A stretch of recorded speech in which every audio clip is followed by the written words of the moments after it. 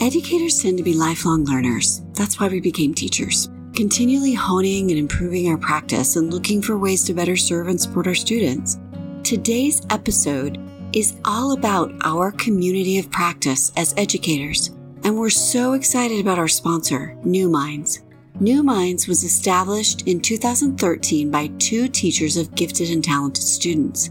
Their goal is to empower schools and teachers to awaken inspired education through training, curriculum, and programs like camps and special events. They believe that real inspired learning is driven by curiosity, passion, choice, and the power of narrative.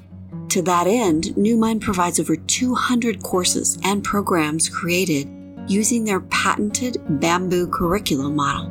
They've trained over 5,000 teachers in the U.S., Middle East, and South America through innovative practices, divergent thought, critical thinking, and a growth mindset.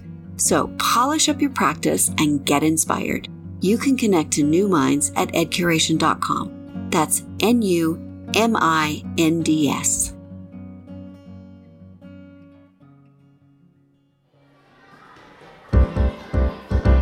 You're listening to the Ed Curation Podcast. We bring you stories from educational leaders about the instructional resources, practices, and movements that are reshaping learning. It's a little bit of social work, a little bit of science, and a little bit of passion. The most valuable resource is also their time. It just can't be wasted on fluff. But we have to be able to continuously poll our students and just give them voice. We have to pick texts that are totally going to push their thinking.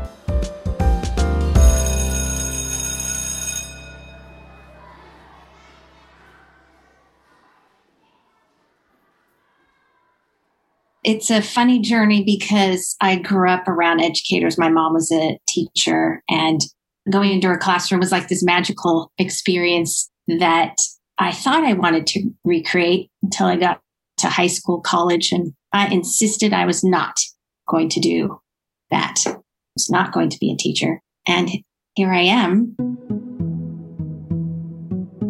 That's Natalie Irons. Not only did she become a teacher, she's now the Associate Director of the Instructional Coaching Programs at UCLA Center X and has served on the National Board of Certified Teachers since 1999. Natalie is a teacher of teachers, and this past year during shutdowns and the quarantines, she and her colleague Jenna Camp co-founded the Leadership Resource Network and the Leadership Resource Institute as a way of supporting educational leaders across the country and world as those leaders face the crises and challenges brought to their doorstep by the year we all want to forget. You'll hear about all of that in a minute after we get to know Natalie and Jenna. I think it was the experience I had at my credential program that told me this was my calling. And in my 12th or 13th year as a secondary English teacher, I found an advertisement through UCLA Center X writing project, which I had just recently gone through the Summer Institute. They were looking for literacy coaches. I've been with UCLA Center X as a coach of some kind since 2002. Natalie's co-founder in the Leadership Resource Network and Institute is her colleague, Jenna Camp. Jenna is an instructional and cognitive coach. She provides professional learning workshops and webinars and other content, including the Think or Thwim podcast and Quick Tips video series. She does all of this while teaching full-time at a Los Angeles charter school that she co-founded in 2015. Are you getting the idea that these ladies are innovators and also that they might have superpowers? I am still and have been a classroom teacher for over 20 years. Also inspired by my wonderful mother, who was a champion of education. It occurred to me just recently, she started the first preschool I ever went to was a preschool that she founded. It was called the Romper Room. I've worked in large, comprehensive, traditional public high schools. I've worked in 4 charter schools. I've founded 2 of them, 2 charter schools. I'm currently working in the 2nd charter school. And that's really my jam. I really enjoy small schools where I know that you can really get to know every scholar and they don't get lost so easily. That sense of relationship is also something that I've really come to really feel passionate about in terms of working with teachers. I've been a mentor. There used to be a program for beginning teachers in California called BITSA, the Beginning Teacher Support Program. So I was a BITSA mentor and was a literacy coach and did some peer coaching training. And finally, we started on a coaching program at our school. And that's when a few years ago, I went to Natalie's cognitive coaching training. And that was just so superior to anything else I found. It really was a transformative experience. And so now to be working with Natalie is a dream come true. I need to briefly echo what Jenna just said. I went through a cognitive coaching course several years ago. It was 8 days spread out over 6 months, and it changed not only my practice as an educator and instructional coach, but really all of my relationships. At first, my children were wary and they'd say, "Mom, stop it, you're creeping me out," whenever I would mirror them or paraphrase. But then they got used to it, and it enhanced communication and connection in ways that I would have to do a whole episode to describe. I think if people practiced paraphrasing alone, we might actually achieve world peace. Anyway, Jenna has worked with Natalie to provide this kind of invaluable training for educators while also teaching full-time. But then 2020 happened, and necessity is the mother of invention. Here's Natalie.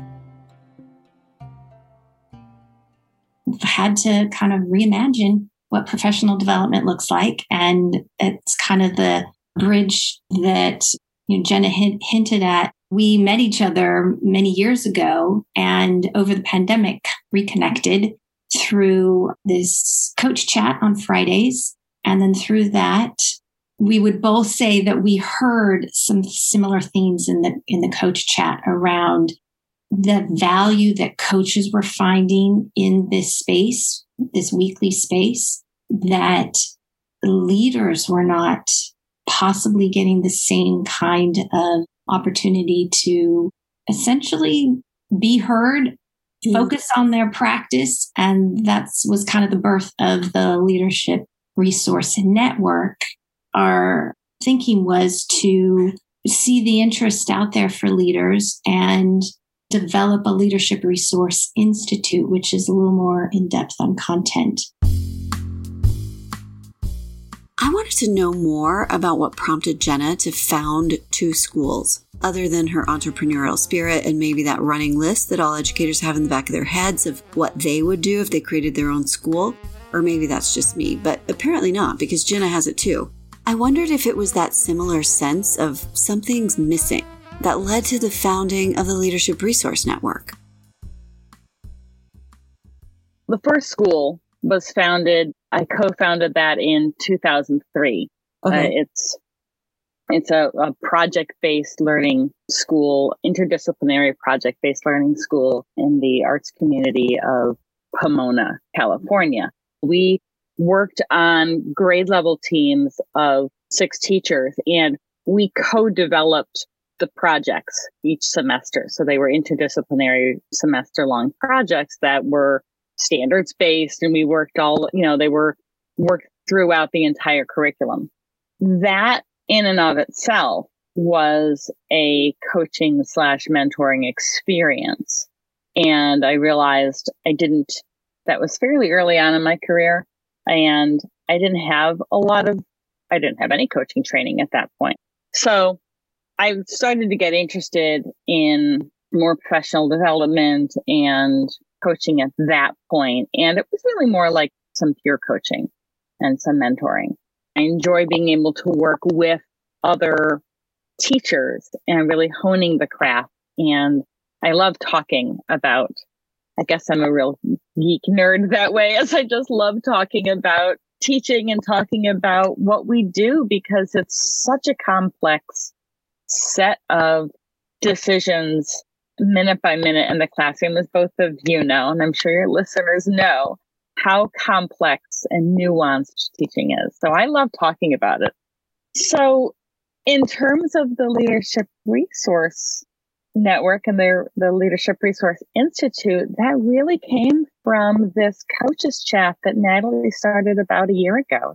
At the beginning of the pandemic, I jumped at the chance, and it has just blossomed into this wonderful community of coaches and teachers, and we've just become friends who deeply care for each other. We know administrators are feeling the brunt of. They carry so much responsibility and weight in terms of taking care of their scholars and taking care of their teachers and taking care of the entire school community, and doing so on this very rapidly moving train that no one knows where it was going. No one had any of these answers during the pandemic. So we started to think that what we wanted to do was provide some space for leaders, for school leaders, to have the kind of community that Natalie had created with the coaches chat. And that sense, that need is really what fueled the Leadership Resource Institute. The coaches chat that started out, Natalie, I'm just curious, was that a structured thing, or was it really just, hey, everybody, let's get online and talk about what we need and what's happening in everybody's different schools? Yeah, I've been thinking a lot about this over the year. So much so I was compelled to write about it because it's been so impactful. It really started with Jethro Jones, who I follow on social media. He put out in an email, free opportunity for a coach session, like 1 week into the pandemic. And I just finished, in fact, on March 13th was my last cognitive coaching day 8 seminar. And I think that with knowing that I was going to be at home online for who knows how long, I jumped on his offer. He asked me this impactful question, Natalie, what's in your heart? I was so moved by this stranger, more or less, to make this offer, this in the vein of servant leadership. I had to pay it forward. And I didn't know what it was exactly going to look like, but I knew I was going to open up a space for people to feel that little bit of what I felt that he offered me. I'm wondering too, because now educators, the pandemic, you said, has been somewhat of an opportunity, and now educators from all over the country can participate in and take advantage of what you have created. Do you have educators from all over the country participating? When Natalie and I were ready to actually offer the Leadership Resource Network, we advertised it through the UCLA site and went to social media. And we got interest not only from people around the country, but we got interest from people around the world, from Italy, from India, from Bangladesh, from the UK, from Germany, and from all over the States. The one thing that Zoom can't handle is still the time difference. You know, it's still very difficult to meet at 4 p.m. Pacific when you're around the world. So that remains the issue. But yeah, there was a lot of desire to join a community. And I think that it really helped us feel confident that need that we thought we had seen was there, and that we could offer a space for leaders who don't always get a chance to connect and to network and to have a supportive, safe space where they can discuss leadership and the stresses of that and the decisions and the challenges, as well as the joy and the reward of that, and to help that space be a place where they can hone their practice and learn and be lifelong learners and reflective decision makers. And those educators just all found you from social media? Through social media, for sure. Yeah, that's amazing and wonderful. So I'm curious if you can give us a picture of what happens in some of those sessions. It goes a little bit back to your earlier question about, how did this come about? Drawing from this example of the coach chat and having just recently a small group coaching cohort reinforce that there are some structures that allow people to feel a sense of psychological safety first. You create a little bit of semi-structure with some acknowledgments and agreements and check in that everybody's okay with those agreements. Clarify the intention of the space. Have a small inclusion activity that people can do online quickly that allow people to kind of warm up to the space. And then the heart of it was Jenna and I being real deep listeners, using our coaching skills to navigate the conversation throughout the hour or so, and then find a way to capture those things that were shared to allow people to have a sense of closure and not feel like they may be left hanging if something has been shared that maybe is a little vulnerable, more vulnerable than anticipated. As people are talking, they're sharing more. So that became kind of the arc of the hour.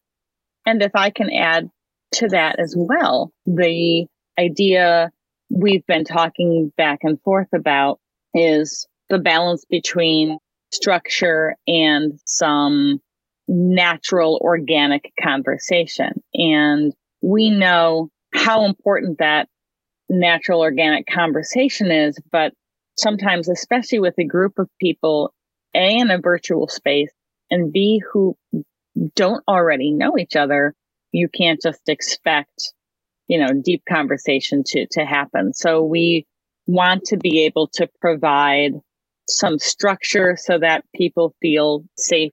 The idea is to provide people with some connection that humanizes them again, that allows them to feel authentic and whole humans in this space.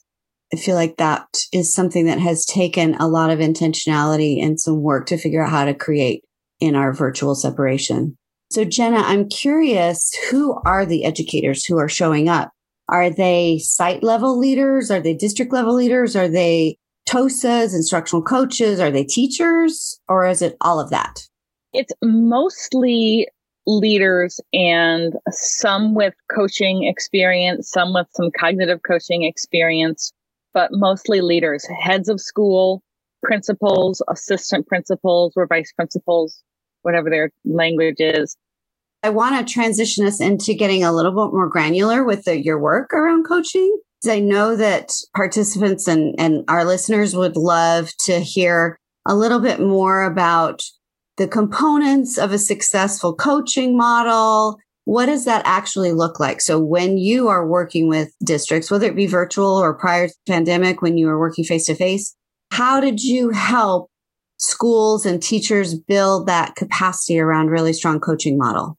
That's kind of the customizable part of our work at CenterX, is that we don't come in with a set program.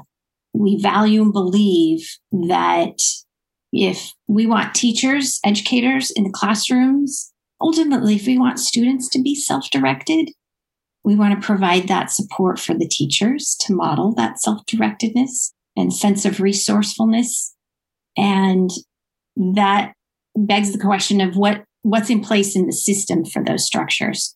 I'm working with a leader right now who's very clear about the structures that they believe will support their coaches, that support teachers, that support students in a new reading initiative, for example. Mm-hmm.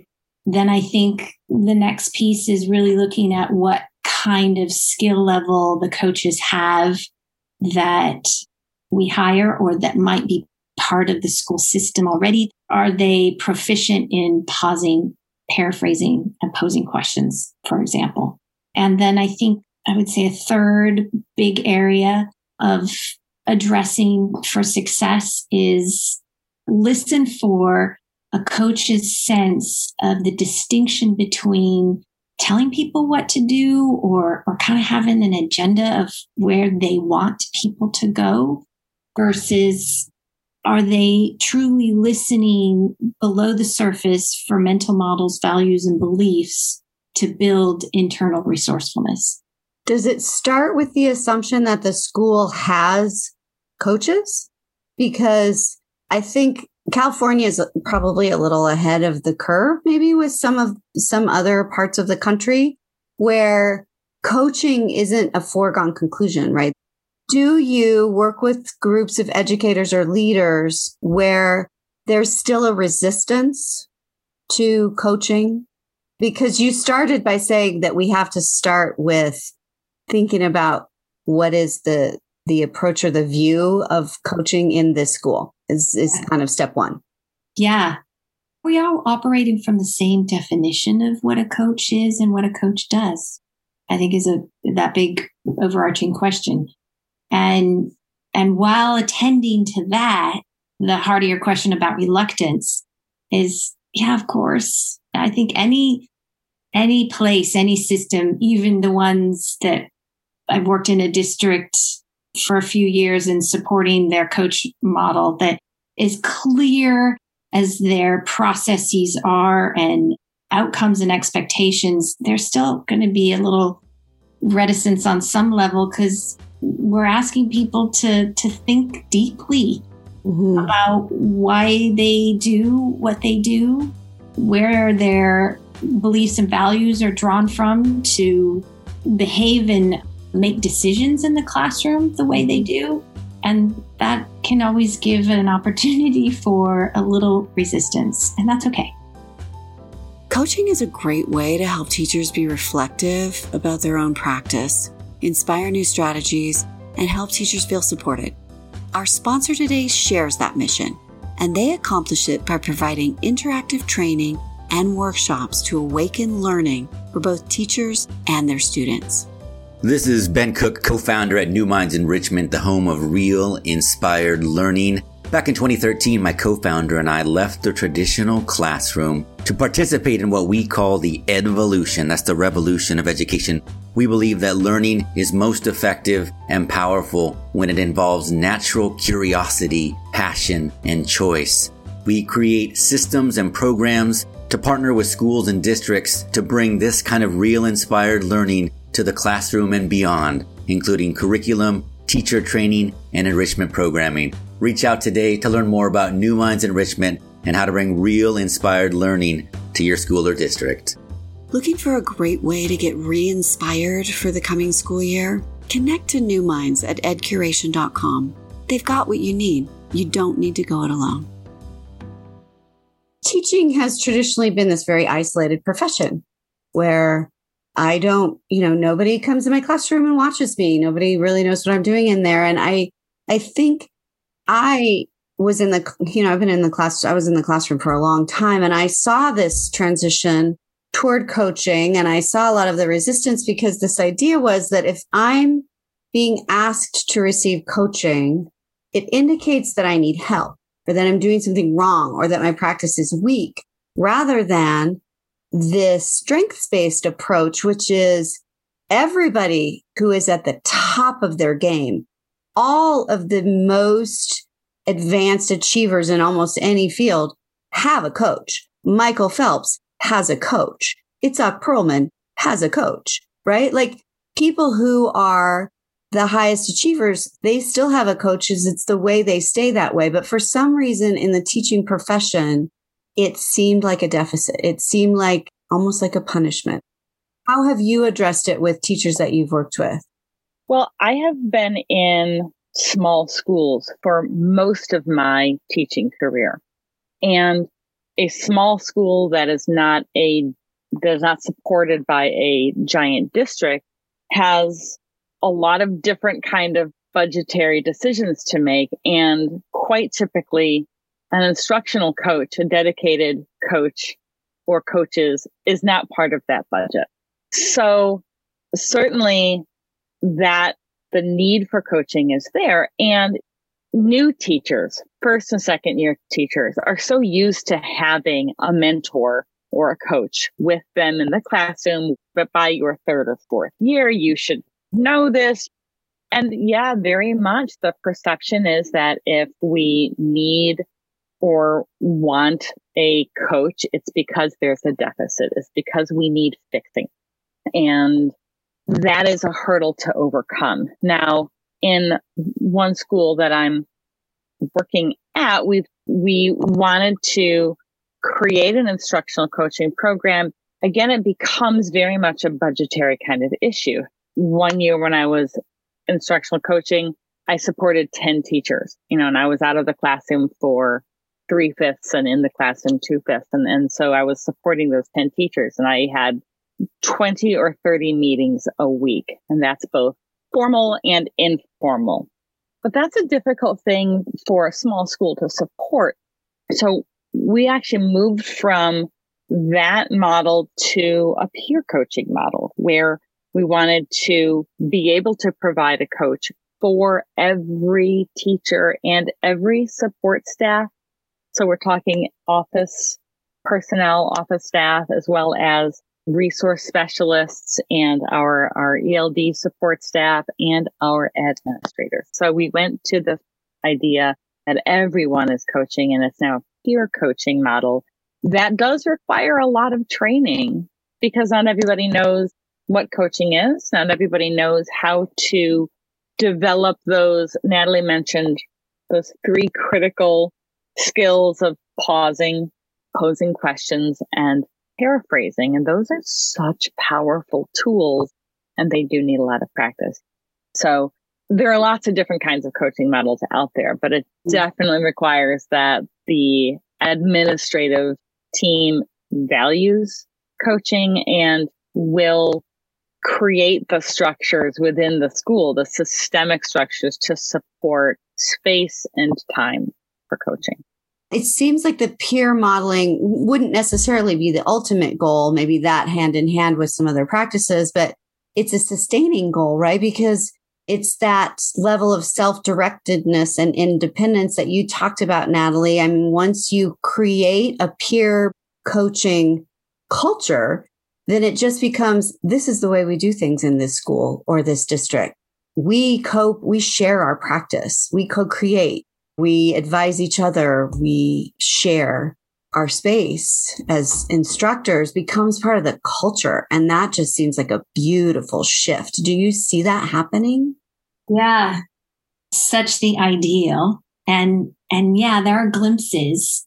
I think that as Jenna was talking about her work with her school sites in that movement towards creating a new culture, that I just need to say that our mantra at UCLA, I'm so fortunate that this is just something we've been saying to each other to clarify what we do and what we don't do is we don't fix teachers. We don't fix people. We provide opportunities to do just what you're describing, is creating that new culture that we're learning and we're all learning together. I love that. Do you have a favorite success story? Jenna kind of shared a little bit of the success around the shifts and the work that she's done at her school, but do you have a favorite success story from a school or district that you've worked with? Well, it's this recent one.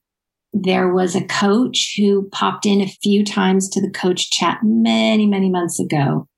And she surfaced in this small group coaching something she had heard from the coach chat months ago. And she said, this has held me through for a big part of this pandemic. And that is that when somebody in the coach chat, another coach said, I'm enough. I have to keep reminding myself that I'm enough. And then she went on to explain how important it was to have a space where she felt like she could be her authentic self. That's beautiful. Can you, just on a sort of more academic level, Jenna, I'm wondering if you would offer a clarification for our listeners. When we're talking about instructional coaching, you talked about bits of training and coaching, and we're talking about cognitive coaching. Those are not all exactly the same thing. would you give us an idea of what are the differentiators between instructional coaching and cognitive coaching? Yeah, I'm glad that you're asking that. And I think Natalie made that point earlier that coaching can mean a lot of different things, right? It's an umbrella type of term. I actually find Michael Bungay Stanier wrote the Coaching Habit and the Advice Trap, and he separates coaching into two categories: coaching for performance and coaching for development. And I think of instructional coaching as coaching for performance. So while both are important and have a positive impact on the teacher or on the leader being coached, but they are different tools. They're for different purposes. So instructional coaching is more like coaching for performance. It addresses a specific area of challenge or a specific need that the teacher brings or the leader brings to the coaching relationship. It's a precise focus on a specific skill or behavior or attitude in need of improvement. Like it's surgery. It's a little more like surgery, right? Wow. A surgeon pinpoints and identifies the issue and goes precisely in to solve that. Cognitive coaching, on the other hand, is more like coaching for development. It's, as I understand cognitive coaching, and I am not the expert here, certainly not. I'm still learning from Natalie every minute of every day. But cognitive coaching is more concerned with creating self-directed teachers and leaders. So the role of a cognitive coach would be more like a medical doctor, right? Whereas a surgeon addresses a specific critical issue, a medical doctor considers the whole person, studies the whole body system and the symptoms, looks at all these interconnected challenges and needs to improve the holistic health of the patient so that she can learn to maintain her own health. How do we elevate and build the capacity within the person to become a self-directed, reflective decision maker? Thank you. I think that's such an important distinction that not everyone understands. And I love your analogy of surgeon versus general practitioner. That's super helpful. So I am wondering, as we transition out of the pandemic, which we're still in the process of doing, things are not just going to go back. It's not going to be a return to whatever normal was. It's just going to be a continuation of forward movement. And we don't know yet exactly what that's going to look like. But what have been your main takeaways that you think our listeners could really benefit from hearing? I boil it down to 3 little words for me. Talking transforms thinking.